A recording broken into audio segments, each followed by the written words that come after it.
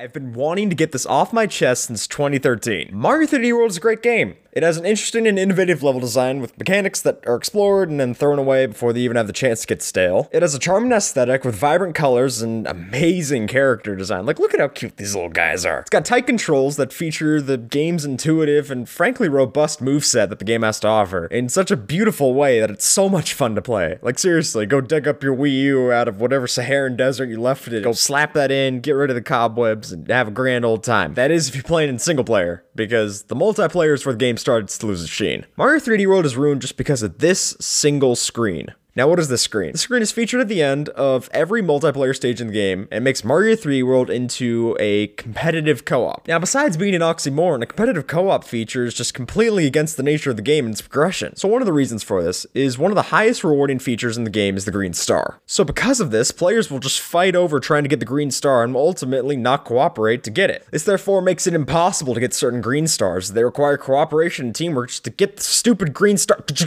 Franklin, just let me get the green star. Alright, so what's the big deal with missing some green stars? Well, they're needed to progress past certain thresholds. You are literally required to get an item that the game is fascinated in turning into a bloodbath. So all these thoughts ran through my head initially playing this with my friends, but in the end, I was convinced that we were all just jerkwads and surely these problems wouldn't happen with other players, right? I thought this until I watched the Game Grumps playthrough of Mario 3D World and saw the exact same teamwork issues happening again. Purposeful killings, stealing items, stealing stars, skipping secrets, and not having enough stars to progress in the end, all because of this stupid crown. God, I hate this crown. Just writing this script, I could tab it out right now, write an MLA collated peer-reviewed essay just about how much this crown sucks as a game mechanic. It's that bad. And more importantly, all of these issues exist in a game that was heavily marketed as the first 3D Mario co-op experience. No stupid, oh look, the Luma halts the enemies on the screen, you point at it, and oh look, Starbits, that's cool. But again, maybe this is just the nature of some groups of friends of co-op games, which could be true, but to contrast that point, I have to bring up this little gem.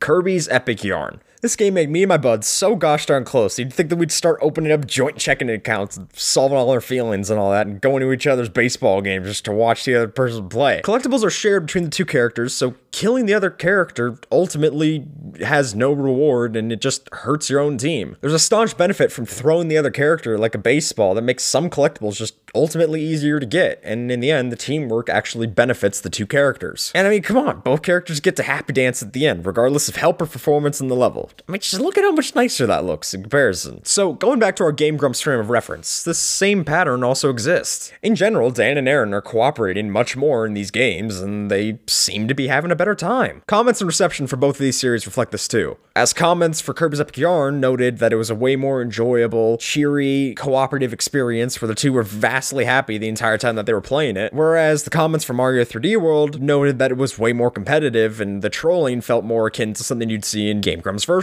Quick side note, I'm not saying that one of these playthroughs is actually better than the other. Obviously, they're both hilarious, but the co-op aspects of the games are definitely contrasted on the style and reaction to these two series. And obviously, this isn't just because Kirby's Epic Yarn is some cutesy kids walk in the park game for toddlers and babies, while Mario 3D World is some real experience for real serious gamers, because, I mean, come on. Epic Yarn showcases the kind of co-op that Mario 3D World was so close to having, but lost it because of one stupid philosophy. Mario 3D World features such a strong set of features in the core game that it's just unfortunate that the core experience is ultimately hindered in how I get to experience with friends.